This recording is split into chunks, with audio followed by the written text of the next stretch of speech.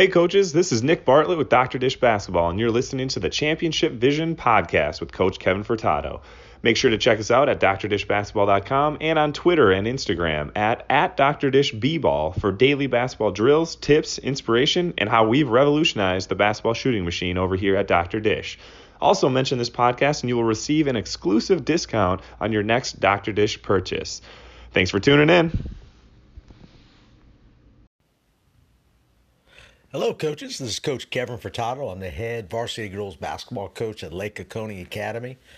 I want to introduce you to Championship Vision Podcast. Welcome to episode number 24. Today we have Coach John Beck. Coach John Beck played 4 years of Division I college basketball at Arkansas State. He went on to become a graduate assistant coach and get his master's degree at Arkansas State. He has coached AAU, youth, middle, and high school boys and girls basketball. He's been trained through Nike Skills and Pure Sweat basketball clinics. He has worked Nike Elite camps and completed a summer internship in Los Angeles, California for Drew Hanlon of Pure Sweat Basketball, where he worked with several NBA players.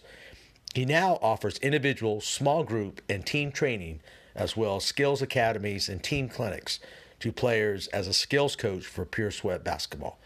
Throughout his career, his focus has been on total player development and skills coaching. He continually works to improve his craft as a coach while developing great relationships with coaches and players. Coaches, I'm just so excited to have Coach John Beck here for this interview. He's a highly trained basketball trainer, and for the simple reason he has worked under the great Drew Hanlon, who works with many great NBA players. I'm going to really pick his brain on many questions that have to do with skill development and trying to kind of see what are the best techniques that I can use and we can use as coaches to teach our players to become more skilled players. You're going to really enjoy this, and I'm looking forward to speaking with him. So, coaches, let's welcome Coach John Beck. Hey, John. Hey, Coach. How you doing? Woo, man, I'm doing great, man. Sorry about the mishap there, though, but I'm so excited to have you on. Man, I'm excited. I'm really glad you reached out to me. Yeah, and of course, coaches, we got John Beck here. He's a basketball trainer from Pure Sweat and one of the best in the country. So we're so excited to have you on. I heard so much about you. I read a lot about you, and I appreciate you joining us. I'm so happy to be here, Coach. I hope I can add some value for your listeners today. I'm sure you will. Hey, John, tell me a little bit about yourself, and also, how did you get involved into, first of all, coaching, and then kind of developing your personal training program? Well, I was actually was close to being an Army brat. I was born in Honolulu, Hawaii, which all my players and friends think is really cool. But I actually was fortunate enough to go back and play there in college. We played at the University of Hawaii Rainbow Classic.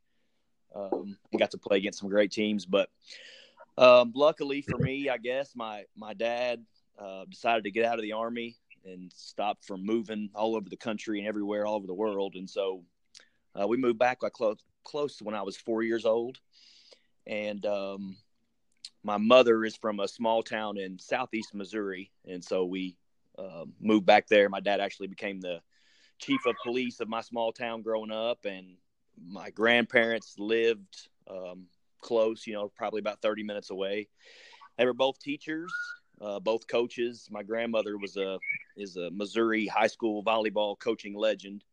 And so I just kind of grew up in the gym, jumping rope and being an athlete basically, and played every different sport. I was fortunate enough to have, great parents who supported everything I did. And we played I grew up playing everything. I was a competitive swimmer and played football, baseball, never even played basketball until the 6th grade, believe it or not. Didn't even know what it was. My dad was a football and he was a football guy and a diving guy. And so never knew what basketball was, but ultimately I ended up falling in love with that and, got all the way to college. But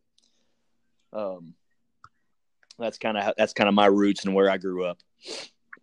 Yeah. Was there anybody in particular? I mean, my dad, I had an uncle that was a basketball coach when I was really young, and I had a chance to spend some time with him. And that's where I got the bug of coaching. I just saw how much he loved it. Was there anybody that kind of stood out to you that really kind of had an impact on you? Yeah, there was. That's a great question. Obviously, my grandmother, seeing the impact she had, and she's my grandmother. She's like the classic grandmother. She's tough and stern, and wasn't afraid to pull out the switch. But seeing the relationship she built with her players, seeing the girls gravitate towards her, even at a young age, 9, 10, you could see that. You could see those things. And, in my small town, it was actually just the environment. They had the basketball program was bad. A new coach came in and kind of changed things, changed the culture. And so players started becoming better. And then when you're a young kid, I had so many mentors growing up, but they were mostly always older athletes, in my hometown, and especially basketball players, just because it became a fun time, an exciting time in town. And that was the thing to do on Tuesday and Friday nights, was just to go watch good high school basketball games. The Southeast Missouri area is actually called the hotbed in Missouri. There's more state championships won in Southeast Missouri than any other part of the state. And so it's a good basketball area. And that was just something that any one person, obviously my grandmother, and then my 6th grade basketball coach, Mr. Taylor, he was actually an art teacher. And he's the first guy that came to me and said, "Hey, you're a tall kid, you're athletic, you should play basketball."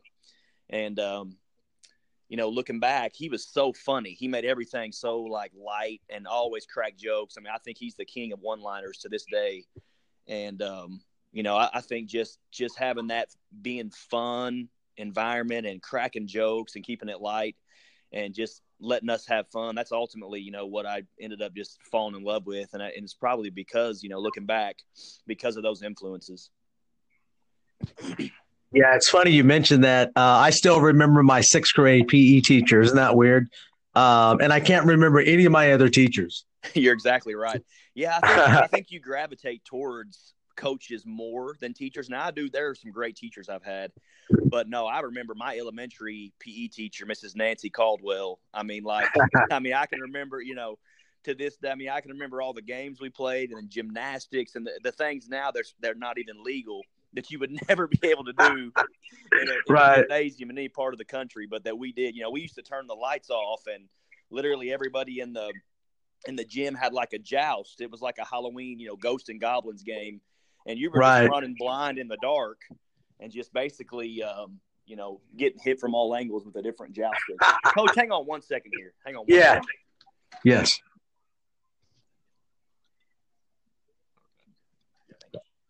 Sorry about that.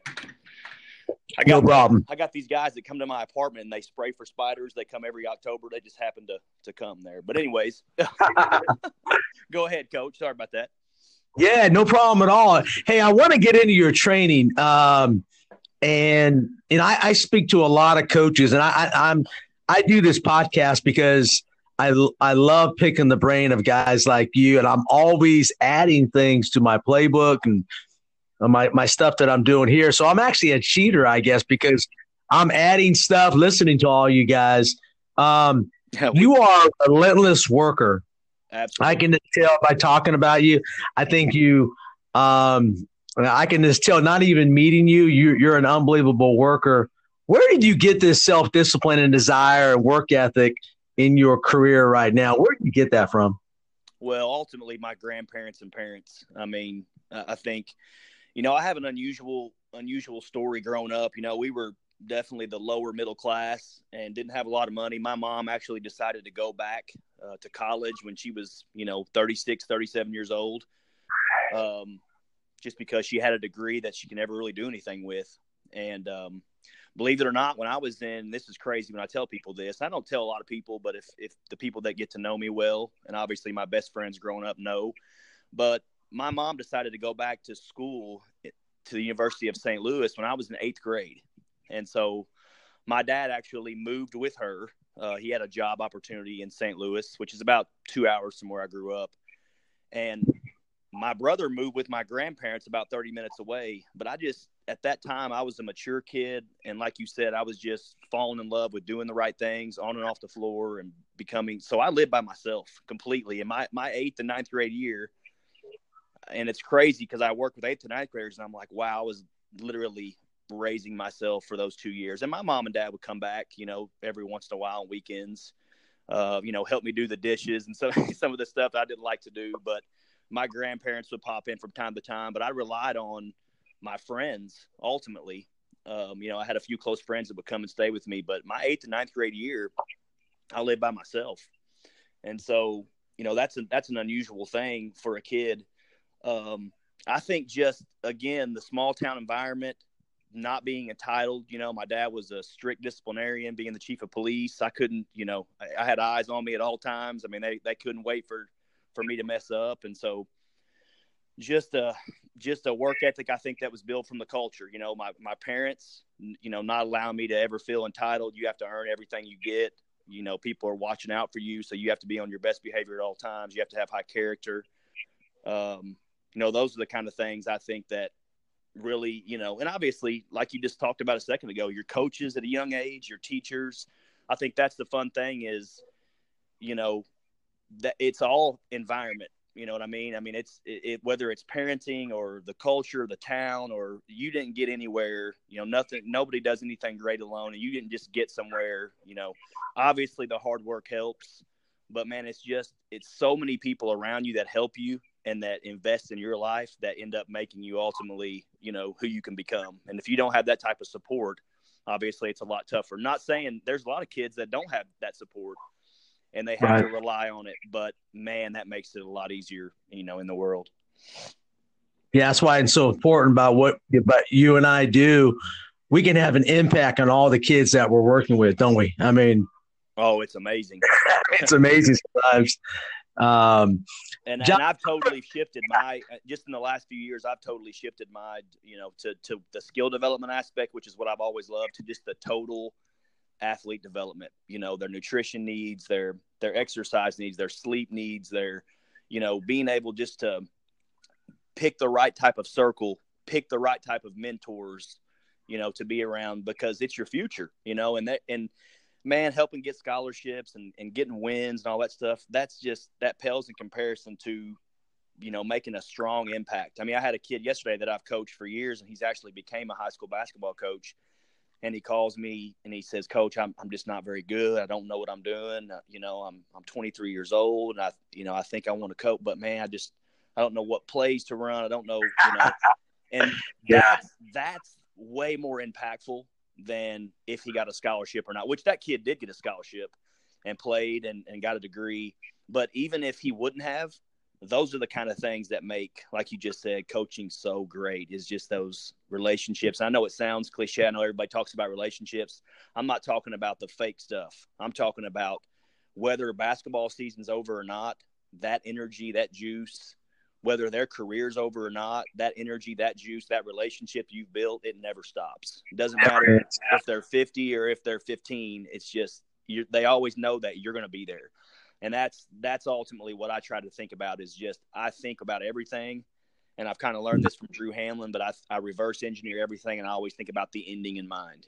And that's just so impactful when it comes to relationships. Think about, are these kids going to know, 20 years from now that, hey, they can call you, you're going to help them, you're going to be there for them, through thick and thin. And not just when it's going good, in the tough times these kids have in life and growing up and becoming adults. That's when they really need you the most.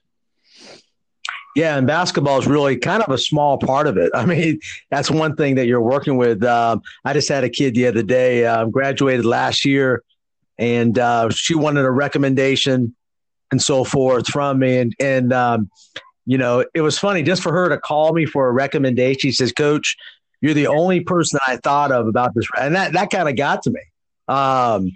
And that knows that you had a positive impact on her, and we're doing the right things. Hey, let's talk workouts, because I want to pick your brain, because I see so much. I've been coaching for 29 years, and I see a lot of trainers and coaches doing individual workouts. Tell me about your philosophy on setting up a workout.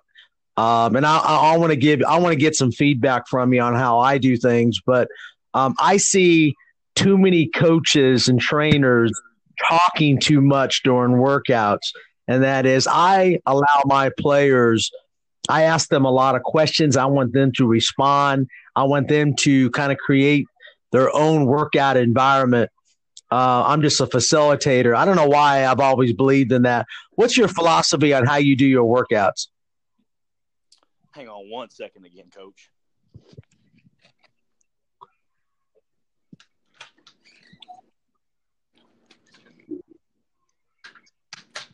They thought your podcast was going to last 5 minutes, I guess. Okay, so Exactly. So obviously, first off, and you being a high school coach, and I'm sure, do you coach at a smaller school or a bigger school? Small school. It's a charter school, K-12. So I have access to every kid from K all the way to senior. Yeah. So obviously, the first thing would determine on what age the player is. Right. When it comes to working out, making workouts. I kind of go with that 2 minutes, 2 weeks, 2 months, to developing a skill. So depending on what type of skill. Now, if you're just talking about blanket, workouts, then you got your skill development, maybe a younger kid, maybe like the introductory or foundational level. Then you're just talking about basic fundamental skills. If you're talking about a high school player, a kid that has, college potential or really works hard at it, he's sacrificing, he or she is sacrificing parties and hanging out with friends to actually get better, and they have a future in the game, then my workouts are, and it's very strategic. And again, man, I can't take, responsibility, because I've learned from Drew Hanlon, arguably the best skills trainer in the world. Just watching Jason Tatum last night. Wow. But we, first thing is we're going to walk through it. The second thing is we're going to watch film of it. We're going to explain that way they see the when, the why, the how of whatever skill we're trying to develop. And then we're going to teach it. And when I mean teach it, I mean teach the deep, the micro skills, not just the basic skill. Hey, we're doing this, the micro skills. And when I say micro skills, I'm talking about, the pace, the angles, the reads, basically, the progressive options, and then ultimately the decision-making element, which is the most important, which is, so far under drilled. But I make it very simple. I really break everything down into yes or no questions. And when you can simplify, like you just said, instead of talking so much, I just literally say, hey, this is the first read, and it's yes or no. Do your hips get past this defender's hips, yes or no? If they do, then this is what you do. If they don't, then we got to go to option 2. And then again, option 2 is yes or no.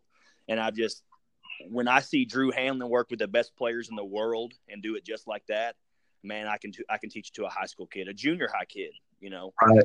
And so, and then obviously after you walk through it, you watch some film of it, you teach it, then it's, hey, let's go 1-on-0.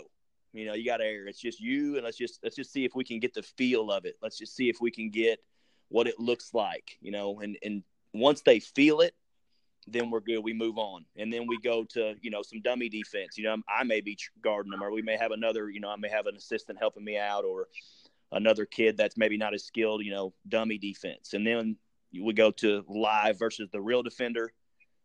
And then ultimately we would go, progressive live into multiple defenders, where there's going to be a read, a decision-making element. Do I pass? Do I finish? Do I, make this pass? Do I kick out to a drift or a lift or whatever? So that's as far, and I don't know if that answered your question, but that's how we go into just basic teaching of a skill. And so, I don't know if that's what you were wanting to know, but that's how I do it. And I, and again, I learned from Drew, but we break things into skills, micro skills, drills, and then clown drills. And clown drills are the ones that, you've probably seen, being made fun on Instagram and Twitter, and some of these trainers around the country that are doing things that are just, by definition, clown drills, just totally non-purposeful. They're never going to translate to gameplay. And you got to get those clown drills, completely out. Yeah, and you see those a lot. I see those a lot by really good coaches. Matter of fact, it's kind of scary. Yes. Now that's another thing I want to hit on too is, and I love Mike Neighbors. I'm so fortunate to have Mike, right here in town where I live, University of Arkansas women's basketball coach. Yes. And he's just so big on everything purposeful, taking away the clown drills. But he's also talks about the curse of the clinic. And there's so many coaches. And I remember the first time he said it to me, I said, the curse of the clinic. Wow. Because I was a victim. I mean, when I was a younger coach, I would go to a clinic, I would see something, and I'd say, oh, I got to do that. That's incredible. And it's the same thing. It's the curse of the clown drill. We see it. It's sexy. It sells. And we say, we got to do that. And it's non-purposeful. And it's the same way. Don't think that on the curse of the clinic that because that's an NBA coach, that's a really great drill. I've been to several NBA practices, and I've seen stuff I would never do. It's ridiculous. And I've been to a 6th grade girls practice where I think this coach is like an NBA. He should be coaching in the NBA. I mean, you can pick up great stuff, and that's the same thing Drew has spoken about at several of his clinics is there are really good coaches around the world that you'll never know their names. Sure. Because they're just by trade, they're not the beat on your chest type guys or women that, look at me. They just quietly every day bring it, and they have great stuff, and it's great purposes. So going back to that, don't be a coach who you see a division, you see Duke, and I love Duke. You see Kentucky, you see them do it, and you think that's perfect. I got to do that with my team. I got to do that with my girls. You always have to ask, who are you coaching, and is it purposeful? And when it comes to workouts and practices, maximize your time. Keep the ball, and I hate going to practices and I see so many kids just standing around, and when they can have a ball in their hands, working on skill and getting a lot better. So anyways, I hope that answers your question. Oh, absolutely. Yes. It's funny. I like how you said the curse of the clinic, because I go to clinics all the time and I see stuff and I go, I love it. But, sometimes can I add it to my system? And sometimes I probably have too much. I'm trying to simplify. I'm always trying to get better. I'm trying to simplify my system because I think sometimes I do too much. But enough of that. Tell me about footwork. The great story I think Drew mentioned about Kobe Bryant doing a 45-minute basic footwork drill. I think it was one story he mentioned.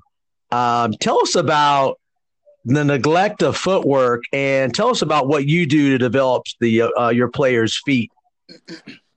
Well, that's a great question. A lot of the coaches that reach out to me, and it's funny that you say that, they always talk, I always say, hey, write out a list of the things that your team that actually hurts your game. When you watch film, why are you turning the ball over? Why are you not creating advantages, opportunities in transition? Why are you not? And basically every coach that I work with says we travel too much. We walk. Footwork is bad.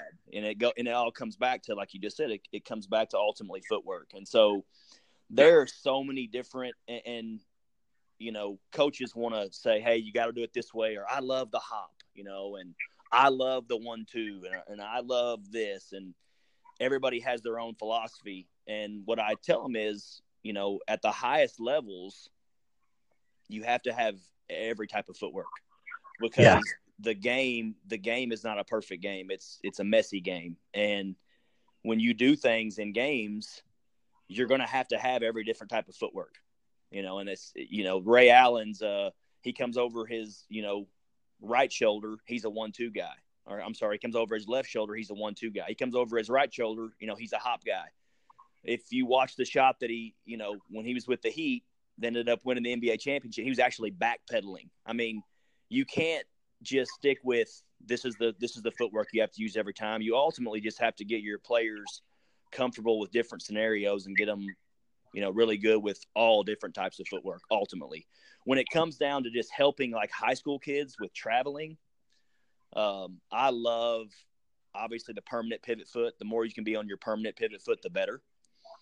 But I also like, in the off the catch, to catch on what we call in the kind of the NBA is now calling a plyometric step or a split step. I call it a pop step or Kevin Durant. I always like to use words that kids, hey, Kevin Durant. Oh, yeah. Well, this is what Kevin Durant does. He catches it on this split step. And so basically it's just a low, wide, hip width, maybe a little bit wider step that allows you, let's just say that you're on the right wing and you're going to make a one dribble pull up. Well, if you were to go right without traveling, if you were to go right and sweep it, you would actually, to do a one dribble pull up, you'd have to take 3 steps. You would have to dribble right and take a right and then a left right. Or you would have to go into a hop, if you're more comfortable that way. Sure. Which, by the way, I think in all the different studies, I think the 1-2 is maybe 1% better than the hop. So again, I don't tell players you have to do it one way or the other. Of all those different, samples, if it's 1% better, that's not enough to say you got to do it this way. It comes down to comfort player of the, the comfort level of the player. But for instance, on that Kevin Durant, if I was to go right, left, right, Kevin Durant can actually cross step. If he catches it on that pop step, he could actually cross step and take the same thing, get the same amount of distance in just 2 steps. And at the highest levels, taking one less step is the difference in you getting off a clean shot and getting it heavily contested or blocked. And so just those little teaching points, and again, that goes back to the micro skills. And the good thing is, too, when you catch on that low, wide split step, you can fake, you can shimmy, you can fake, with your shoulders both ways. You can cross step the other way, and so just gives kids more options. And ultimately, you teach them, the ball and the dribble and your foot hit at the exact same time. And that just helps out so many times with charges. I think ultimately that's the best thing that I teach players when it comes to footwork. So many high school coaches have said, Coach, you don't understand. We never travel anymore. I mean, we very rarely, we're not walking. It's because of that, just catching on that low, wide split step is going to help out a lot with footwork. And then obviously you just have to get players in workouts really comfortable at whatever they do. If it's a hop, again, I don't change it. I just try to clean it up. I don't want it to be a big hop. I want it to be a low, wide, quick, advantageous type hop, And so, again, teaching those micro skills inside that, are you coming off low? Are your hands up showing a target? All those different things. And again, if I don't answer your questions, I'm a little ADHD, so you tell me. And we'll get back to it. Yeah, I'm writing the notes here. I love that. And I would love to see if you can send me some video of that KD split step. It makes sense to me, but I want to show my players that too. And I want to see it in detail. Yeah. And you know what's great about that, Coach, is I've already got it ready because I had a Division I coach that reached out to me just a few days ago, and I've known him for a long time, but I hadn't spoken to him in a long time. He reaches out and he says, Coach, my 10-year-old son needs shooting, and some footwork stuff. And what are you doing to teach? And so I sent him that, and he said, oh my gosh, that is great. I love that. And so I've already actually went in and clipped those videos out. So I should be able just to go to his text and pull those up and send it right to you. But yeah, again, I've learned from the best, and some of the stuff, I played Division I college basketball and coached at that level as well. And the stuff I've learned from Drew, I'm thinking, man, I wish I would have known this when I played. Or, man, I wish I would have known this when I coached in college, And so I feel like a late bloomer when it comes to just those. And again, I've always studied the game and loved it. But when it comes to the really deep, micro skills teaching, all those little nuances, I call them. Man, yeah, that's the good stuff. That's when players, you really start to build, because players ultimately, when you work with them, you have to, above all else, you got to know your stuff. If you don't know your stuff, you can lose that relation. You can lose them quick. And so when they know your stuff and you can get into the deep, and then, like you said, ultimately the best thing is to simplify it. Man, that's the good stuff. That's when it starts clicking and players start to get it, and you see them working on it, and you see it, going into the in-game improvement, which is, obviously the goal. Yeah, and you're always trying to get them better. I mean, I think sometimes as coaches, we stop adding little details like you were saying. I love those micro skills. I love that term. Coach, tell me about if I had a player. Of course, a lot of my players have flaws. They're young, but Absolutely. let's say that a player has a flaw in his or her shot. A lot of the things that I see at our level is the offhand problem. We have kids, and I'm not talking about a young age because those kids are just learning, but they don't know how to use their offhand. And what I teach is with the offhand is I want fingers pointed straight up to the sky. I want them to. I'm really detailed about that. I don't know why I'm detailed about the offhand, but I think it causes a lot of problems in the shot. Give me your feedback on that. Well, what you just said is hitting the nail on the head. A lot of the things that I have to do in my job are fixing a lot of the mistakes. And so, it's because a lot of, bad habits have been developed or whatever, from a bigger ball to they've been shooting on a 10-foot rim when they were young or whatever. But when it comes, the first thing I do when I meet with a player is number one premium is can they shoot? I mean, that's just automatic. Doesn't matter the age of the kid. It's does the ball come off their fingers correctly? That's the first thing I see is, hey, we're going to shoot some shots. And it's just they don't even know what I'm doing. All I'm doing is analyzing and seeing if the ball can actually come off their, fingers correctly. As far as, and once we go to that, then we can decide, we talk about the balance hand and all that and, whatever. I don't like to call it the guide hand. I just call it the balance hand because I don't think it should, guide the ball anywhere. Right. But yeah, you have to find things. And even at the NBA level, there have been guys that literally for an hour straight workout, you just work on shadow hand shooting where you have that hand on the side of the ball straight up to the ceiling and it's right next to the ball, not touching it, shadow hand shooting. And so you just work on because for whatever reason that it may be in the front of the ball, the top of the ball, the side of the ball, whatever.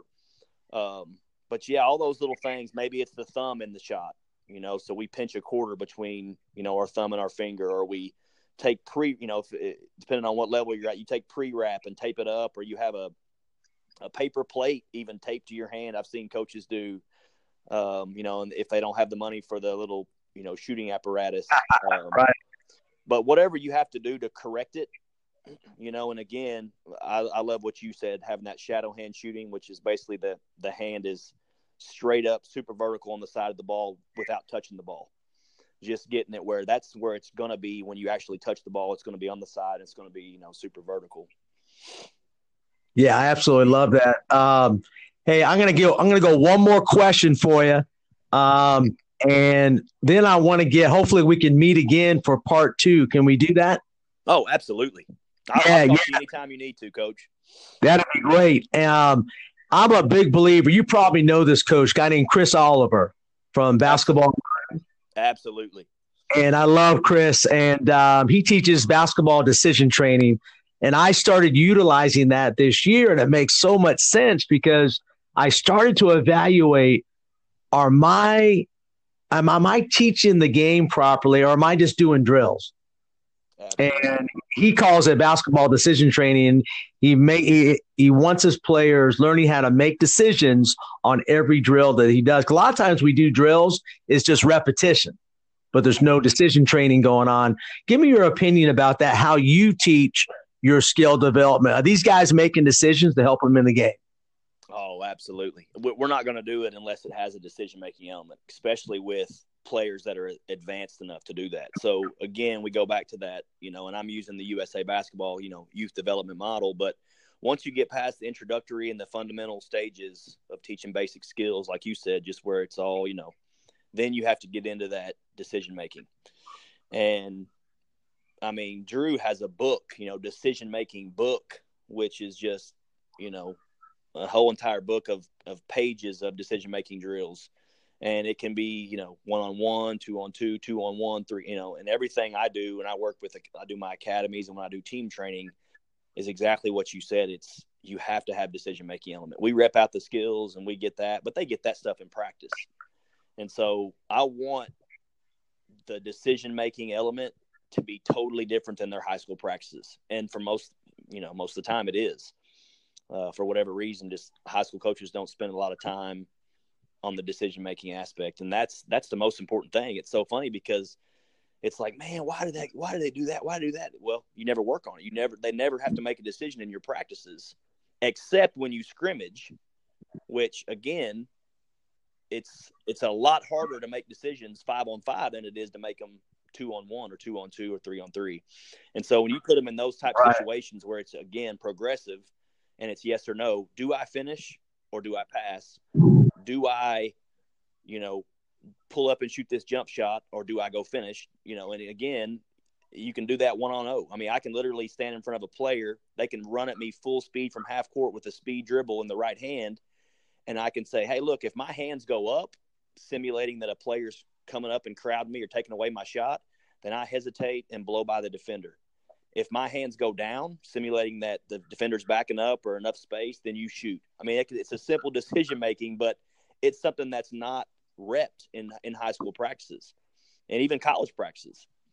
And so, decision making is it. If I could do anything and talk to high school coaches, it's you have to make every drill, just like Coach Oliver said, is make it decision making element, because that's ultimately what the game comes down to is decision making.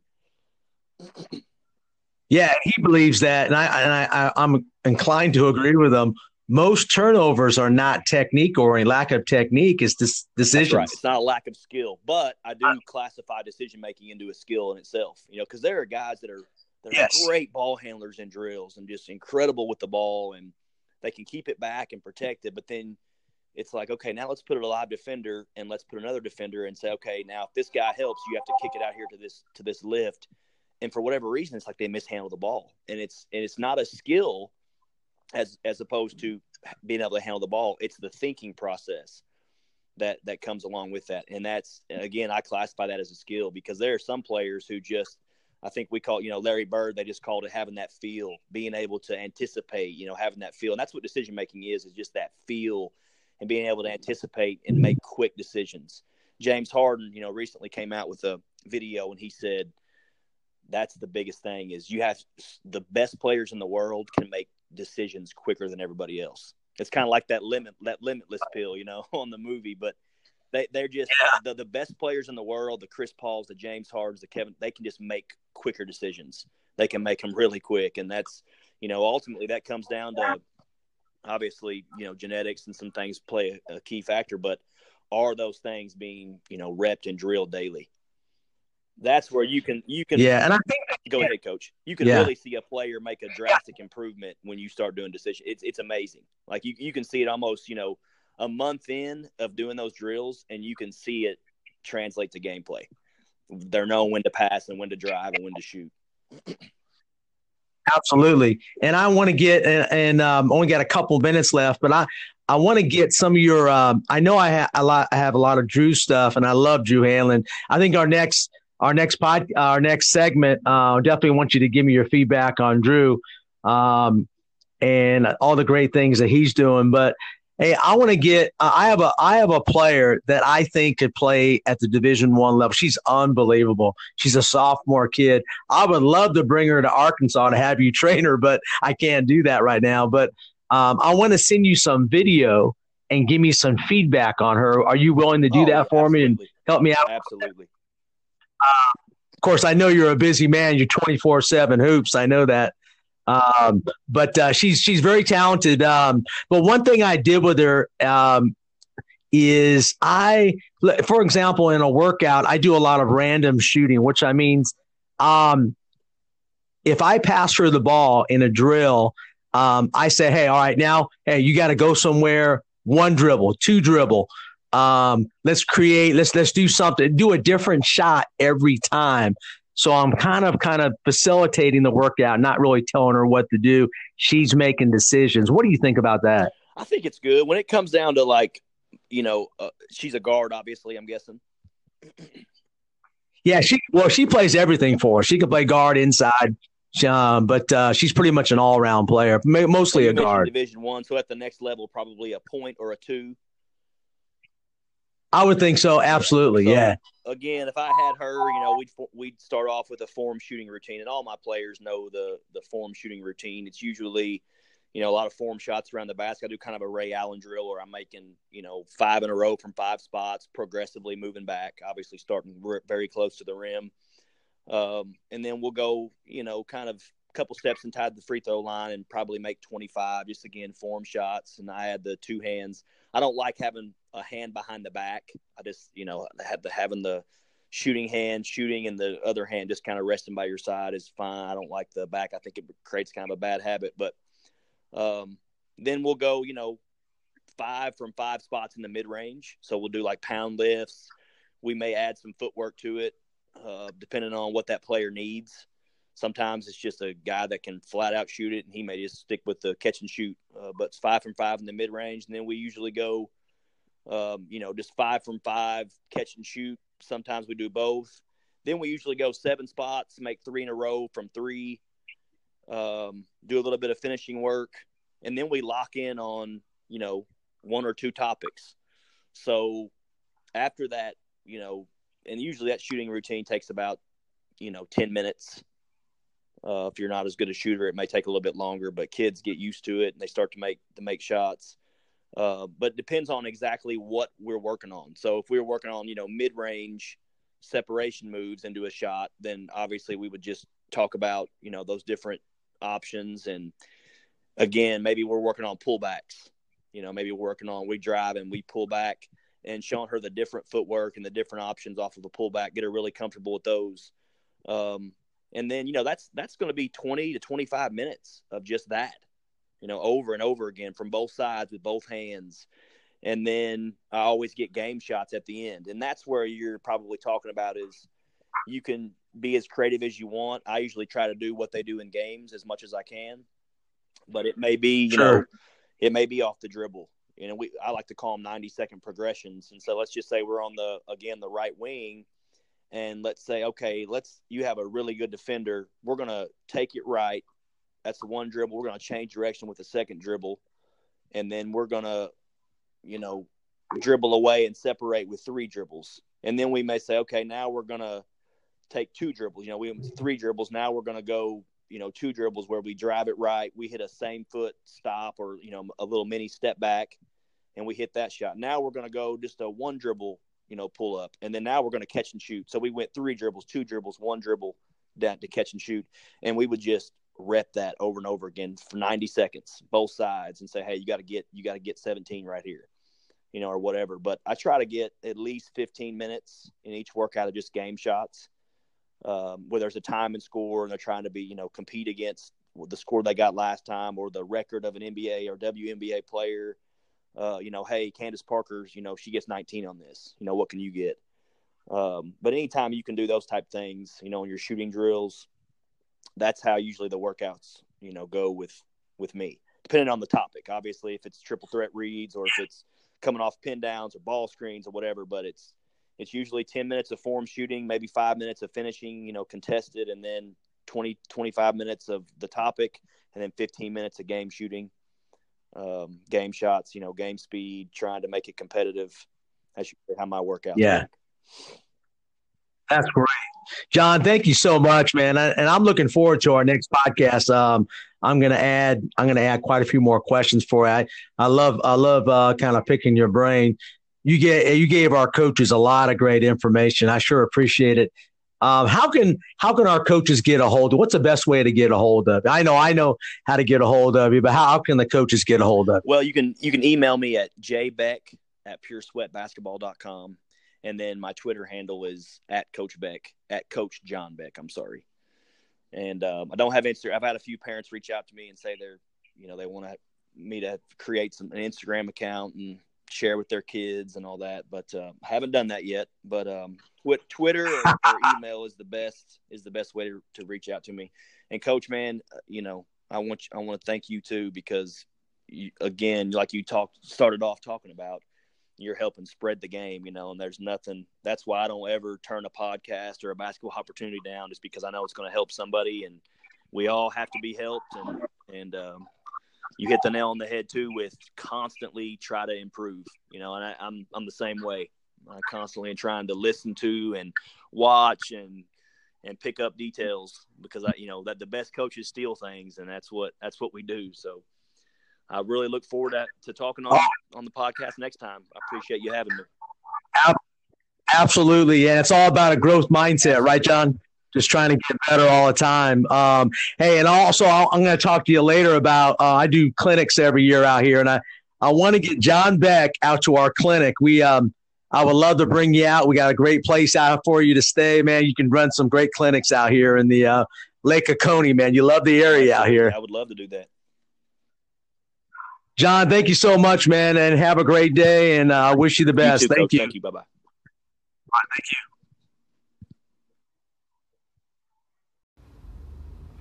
Championship Productions.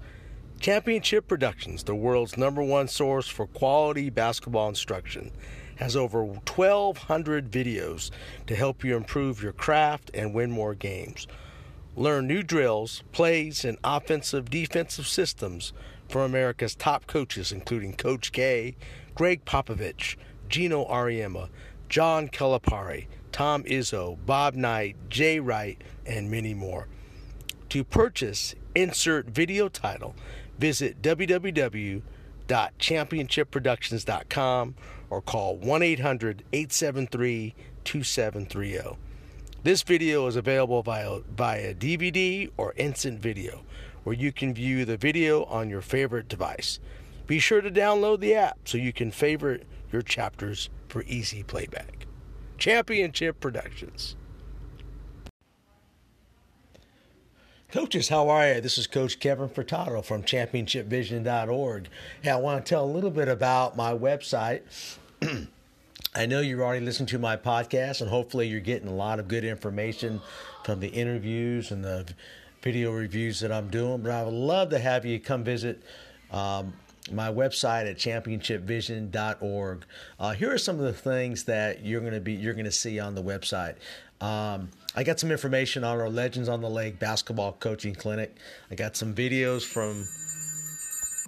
from the past on some of the clinicians that we've had at my clinic.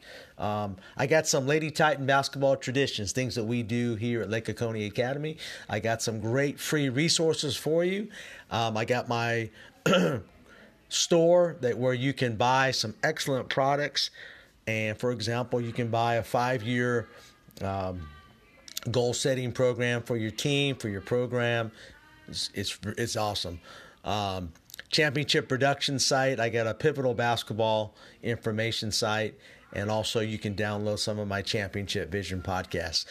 If you contact me at furtadoK57@gmail.com, I will send you a free resource from my website. So please contact me at furtadoK57@gmail.com, and I'll give you a free resource from my website.